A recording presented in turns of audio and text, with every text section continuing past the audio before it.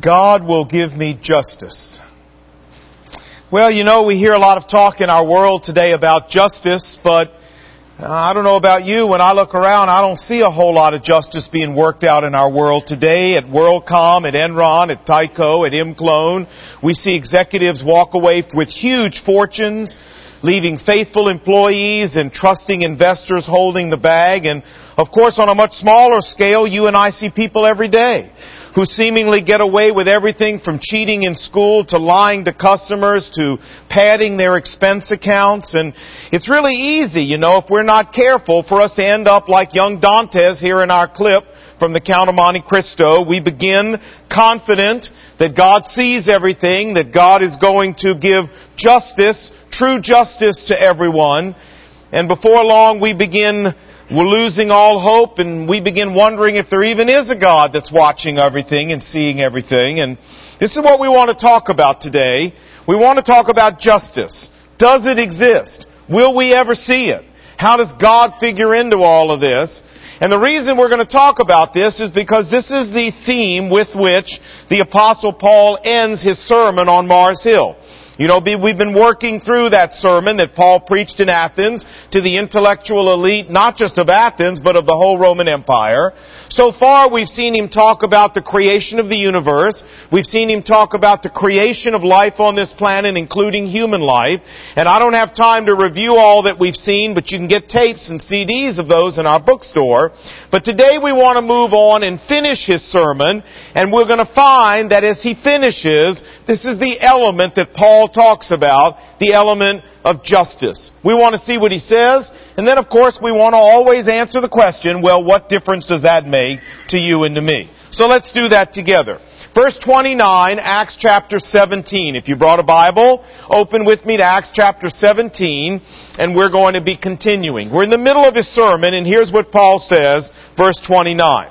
Therefore, he says, since we are God's offspring, we should not think that God is like gold or silver or stone, images, idols, made by man's design and skill. In the past, God overlooked such ignorance, but now He commands all people everywhere to repent. If you remember, we told you that the city of Athens was overflowing with idols and all kinds of religious activity. In fact, the Roman poet Livy, if you remember, said, there are more gods in Athens than there are people. Now, what Paul tells these people who are consumed with religious activity is that God is not at all impressed, but that what God wants from them is for them to repent. And to repent literally simply means to change your mind.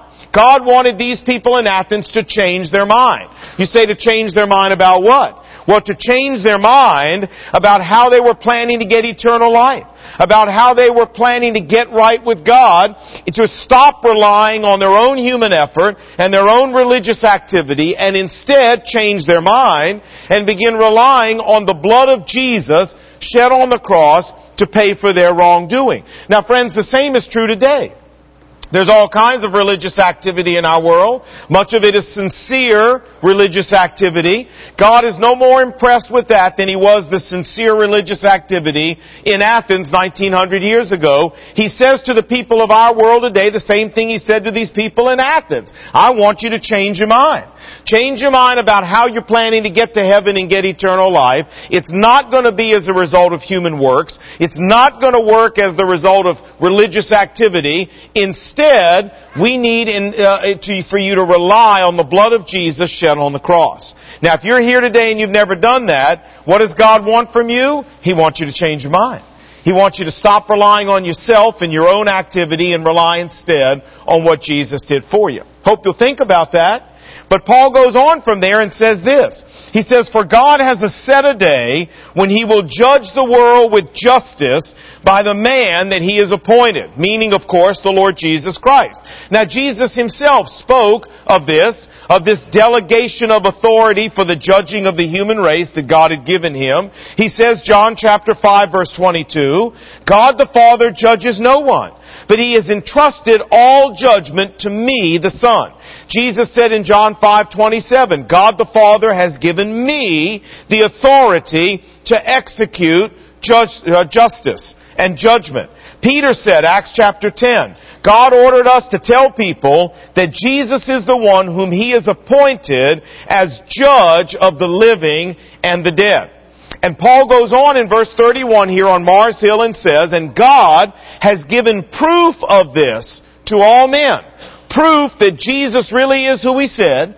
Proof that Jesus really is going to judge the human race. And where did that proof come from? Well, it came by raising this man Jesus from the dead. Now, as soon as these intellectuals heard about the resurrection, the sermon was over. I mean, you get the clear impression Paul had more to say here. He doesn't get to say it. That the whole meeting dissolves into chaos at the mention of the resurrection.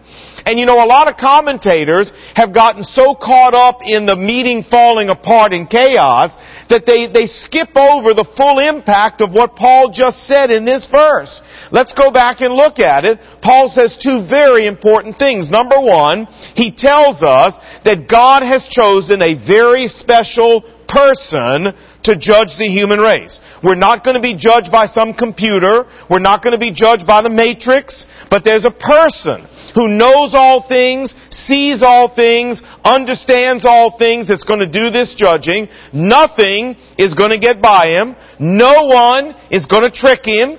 He's going to be the ultimate Judge Judy, if you understand what I'm saying, that's going to judge the human race. And number two, that this person, the Lord Jesus, will judge the world with justice. Hey, there's our word. With justice. Friends, there may not be much true justice in our world today, but Paul tells us here that there is coming a day when there will be true justice, when everything people have ever done, every word, every action, every deed, every motive is going to be held up and judged with true justice. And you know, the presiding judge, the Lord Jesus, said that Himself. Listen to what He said, Luke chapter 12. He said, for there is nothing covered up that will not be revealed. There is nothing hidden that will not be known. What people have said in the dark shall be heard in the light, and what they've whispered in secret shall be shouted from the rooftops. You know all those people out there that you know that are convinced they got away with it? You know all those people out there who are sure they pulled the wool over everybody's eyes and there's never going to be any accounting at all for what they did? You know all those people? Well, guess what, friends? They're wrong. Nobody's getting away with anything. Jesus said the things they whispered in the little tiny secret corners of your office building, everybody's going to hear about it. It's going to get shouted from the rooftop. All the little plans and innuendos and schemes that they worked out in the dark, Jesus said, don't worry about it. It's all coming into the light. Nobody is getting away with anything. And you say, well, Lon, how can I be sure this is really going to happen? I mean, what assurance do I have there's going to be this kind of justice carried out? Well, the answer, friend, is found in the character of God. Who God is. The Bible tells us that God is both a righteous and a just God. We find both of these elements together in Daniel's prayer, Daniel chapter 4, verse 37. He says, all the Lord does is righteous, and all His ways are just. Now, what does it mean, first of all, to say that God is righteous? Well, it means that God always does what is ethically right, what is morally pure, and what is utterly virtuous, that God can do no other thing. God is not capable of doing anything else. He is a righteous being. But beyond that, the Bible says God is just. And what that means is not only does God personally do what is righteous Himself, but God also cares deeply about His creation operating righteously. Because God is just, it means that God cares about how people treat people. Because God is just, that means that God cares about the wrongs that people have done to you and that they have done to me. Because God is just, that means God is committed to repaying every act of injustice with appropriate payback, that when the time is right, when it's the perfect time in the wisdom of God, in the perfect way God knows how, absolute justice is going to be administered to every human being because God is a just God. He's going to see to it. He has to see to it. You say, well, Lon, just out of curiosity, where in the Bible does God make that promise? I mean, if I wanted to actually see a promise that says that in the Bible, where is it? Well, I'm happy to tell you that you'll find it in Galatians chapter 6 among other places. Look what God says there. He says, "Do not be deceived. Nobody makes a fool out of God. For whatever a person sows, that is exactly what they will reap." God tells us here that He has set up an inescapable law when it comes to human behavior and human conduct. And here's that law: whatever a person sows, that is exactly what they're going to reap. You know, when my children were younger, my wife Brenda bugged me about planting a garden. About going up out in the front yard and digging up a piece of it and planting a garden. And I kept saying, well, I don't understand. What is the big deal? I didn't really want to do it, about planting a garden. And she said, well, I want our boys to know where tomatoes come from. Well, friends, you know, I grew up Jewish and I knew exactly where tomatoes come from. They come from the supermarket. I knew where they came from. See, we didn't get anywhere near a garden unless it was for a catered party. You understand what I'm saying? And I'm like, plant a garden? I don't know anything about planting a garden. She said, well, I'm going to teach you. And so we learned together how to plant a garden. And I learned this amazing law. It was a profound law. I learned whatever you sow, that's exactly what comes up out of the ground. If you put green beans in the ground, friends, you don't get broccoli, you don't get eggplants, you don't get Brussels sprouts, thank God. You get green beans. If you plant rutabagas, you get rutabagas. I mean, that is a law of nature, a law of gardens. But you know what? This is not just God's law of gardens. This is God's law of human behavior as well. God is promising us whatever a person sows, that is exactly what they're going to reap. And God says here, nobody is ever going to beat this law, because even though it looks like some people may have beaten it, even though it seems like some people have gotten off scot-free, friends, if people were able to beat this law of God, they'd make a fool out of God. And what did God say in this verse? Nobody makes a fool out of God. It ain't never going to happen. Nobody's ever beaten this law. So let's summarize. What have we learned so far? We've learned that because God is righteous, He cares about His world operating righteously. We've learned that because God is just, He's committed to repaying every act of unrighteousness. And finally, because God is God, nobody is going to escape His law of sowing and reaping. What goes around is going to come around. The chickens are going to come home to roost. Or, as the Apostle Paul put it, God has set a day when He will judge the world with justice. God is going to see to it personally. And what Dantes carved on the wall, God will give me justice. That is true. That is true. Now, that's as far as we want to go in our passage, because we have a very important question we want to ask here. And everybody knows our question, don't we? Yeah. All right. Are we ready? Okay. Good. All right. Ready? Here we go. 1, 2, 3. So what? Right. You say, Lon, so what? Say, this is very interesting what you've said, but I've never been in prison in France. I've never even been to France. I mean, what difference does this make to me? Well, I think it makes a lot of difference to you, friends, because I believe every one of us here can relate to this idea of justice. Every one of us here has had people in our lives who have hurt us, betrayed us, mistreated us, abused us, victimized us by some kind of unrighteous action. Some of us have been deserted by a father or abused by a parent. Some of us have been betrayed by a relative or been sold out by a coworker. We've had a member of the opposite sex use us. We've been stabbed in the back by a friend. We've been cheated in a business relationship by a business partner. Hey, that stuff happens. And you know when it does, there's a part of us that cries out that things ought to be made right, that there ought to be justice worked out in this situation. And sometimes we're tempted to actually go out in our own human energy and try to help justice come about. Now, does God have anything to say to us about how He wants us to handle those feelings in light of His promise that He is going to judge the world in justice, that He is going to make things right? As followers of Christ, should we react any different to these feelings than the rest of the world? The answer is yes. And that's what I want to talk about. But before I do, let's make sure that we understand exactly what I'm saying. Friends, I am not talking here about criminal activity. I'm not talking about people doing things that our legal system provides a punishment for. Hey, I think if somebody does something criminal, they ought to be prosecuted.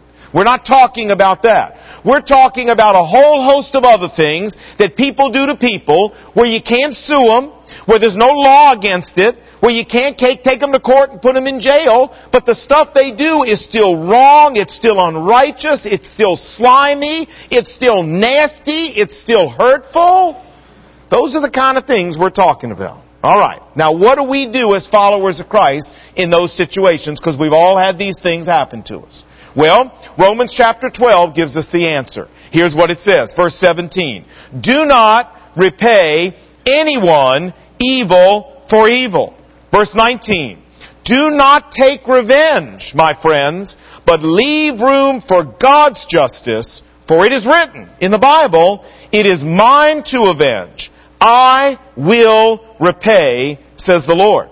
Friends, as followers of Jesus Christ, when we're mistreated, God asks us to display a completely different response than the rest of our society does. God says to us here, take the high road. Verse 21, don't be overcome by evil, but overcome evil with good. God says when these things happen to you, don't lower yourself. Don't cheapen yourself. Don't go down and mud wrestle with these people in a human attempt to make the score right, to even the score. Don't do that. You say, why not? Well, because the Bible says you don't have to. You don't have to. What did verse 19 say? God says, I will repay. I'll take care of it. I've seen what happened to you. I know what they did to you. I'm a just God. You can count on me. I'm going to avenge every wrong. I'm going to pay back every misdeed. I'm going to settle every account that needs to be settled. And I'm going to do a much better job than you'll ever do. Just trust me and stay out of it.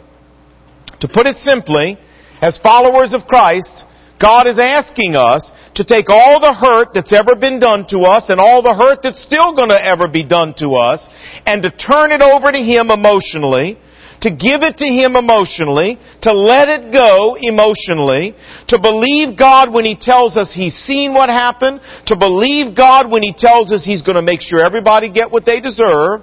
And friends, it may not happen as fast as you want it to happen. And it may not happen in the way exactly that you want it to happen. But we have God's personal assurance that it will happen in God's time and in God's way. So rather than letting ourselves become consumed with anger and bitterness and malice and revenge, God says, hey, just entrust it to me, okay? Take the high road and just give it to me. I'll take care of it. Now, you know, it's interesting to me this is exactly what the Lord Jesus did when He was here on earth. Listen to what 1 Peter says. And this is when Jesus, of course, was hanging on the cross. 1 Peter 2:23, it says, and I quote, when they hurled insults at Him, He didn't retaliate. When He suffered, He uttered no threats. I mean, Jesus never said, hey, when I get off this cross, I'm telling you, you better be out of town when I get off this cross.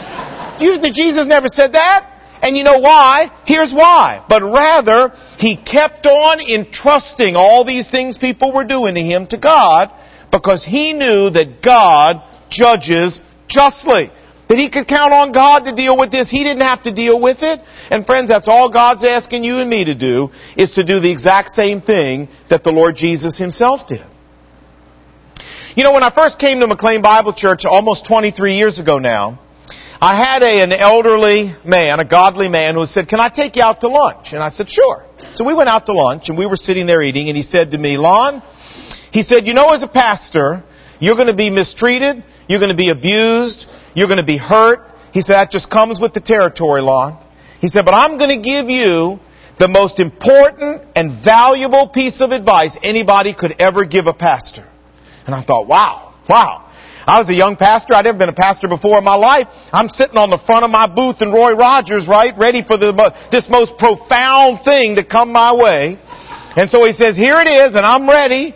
And he says, Lon, be a tunnel, not a wall. I'm like, what? Be a tunnel, not a wall, he said. I said, that's your profound piece of advice? He said, yeah. I said, I don't even understand what it means. He said, well, let me explain it to you. He said, you know what a wall is like, don't you? When stuff hits a wall, what happens? Well, it stops right there. It just drops down right at the foot of that wall. It just lays right at the foot of that wall. And he says, Lon, when it comes to the hurt and the pain and the wrong things people are going to do to you, don't be a wall. Because that stuff, if you are, will lay at the foot of you. It will rot. It will putrefy. It will stink. And it will ruin your life and probably run you out of the ministry. You can't be a wall. He said, you got to be a tunnel. He said, what's a tunnel do? A tunnel lets stuff go right on through. A tunnel lets stuff go right on to God. It doesn't sit there at the base of the tunnel and rot and putrefy and stink. It just keeps right on going.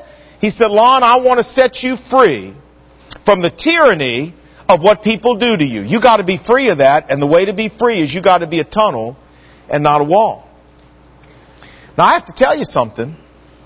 23 years has taught me, he gave me the most profound piece of advice anybody could have ever given me. I mean, all that stuff he said was going to happen to me has, and worse.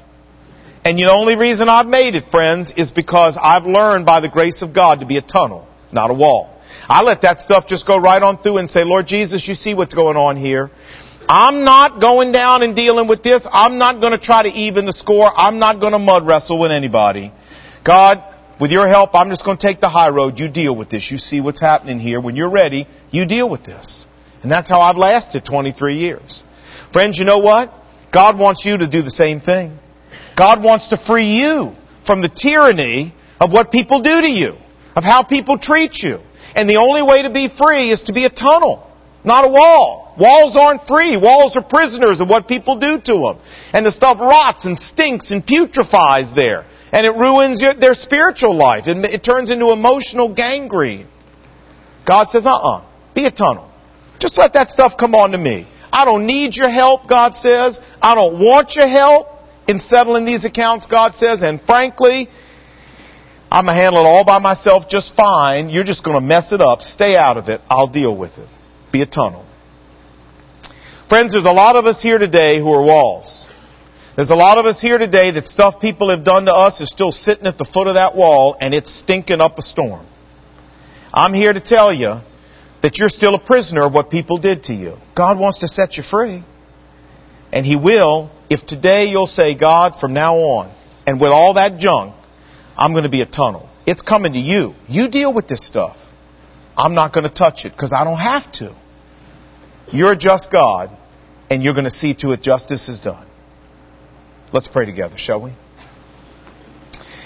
If you're here today and you've been a wall in some area of your life with hurt that's been done to you, I want to give you just a moment to do some business with God today.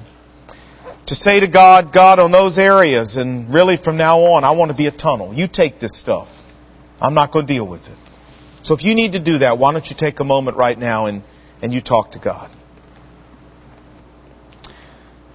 Lord Jesus, you know that we're wired as human beings to be walls. We're wired in such a way that when people do hurtful things to us, there's a part of us that wants to hold on to it, chew on it, ruminate on it, roll it over and over till it rots and it putrefies in our spirit. God, my prayer is that you would teach us today about a different way of living, a way of freedom, to become tunnels, not walls, because we have a just God who said, I will repay. Give it to me. I'll take care of it. God, free us today from the tyranny of what people do to us. Teach us to be tunnels and not walls, that the true joy of the Spirit can be evidenced in our life. Change the way we live because we were here today.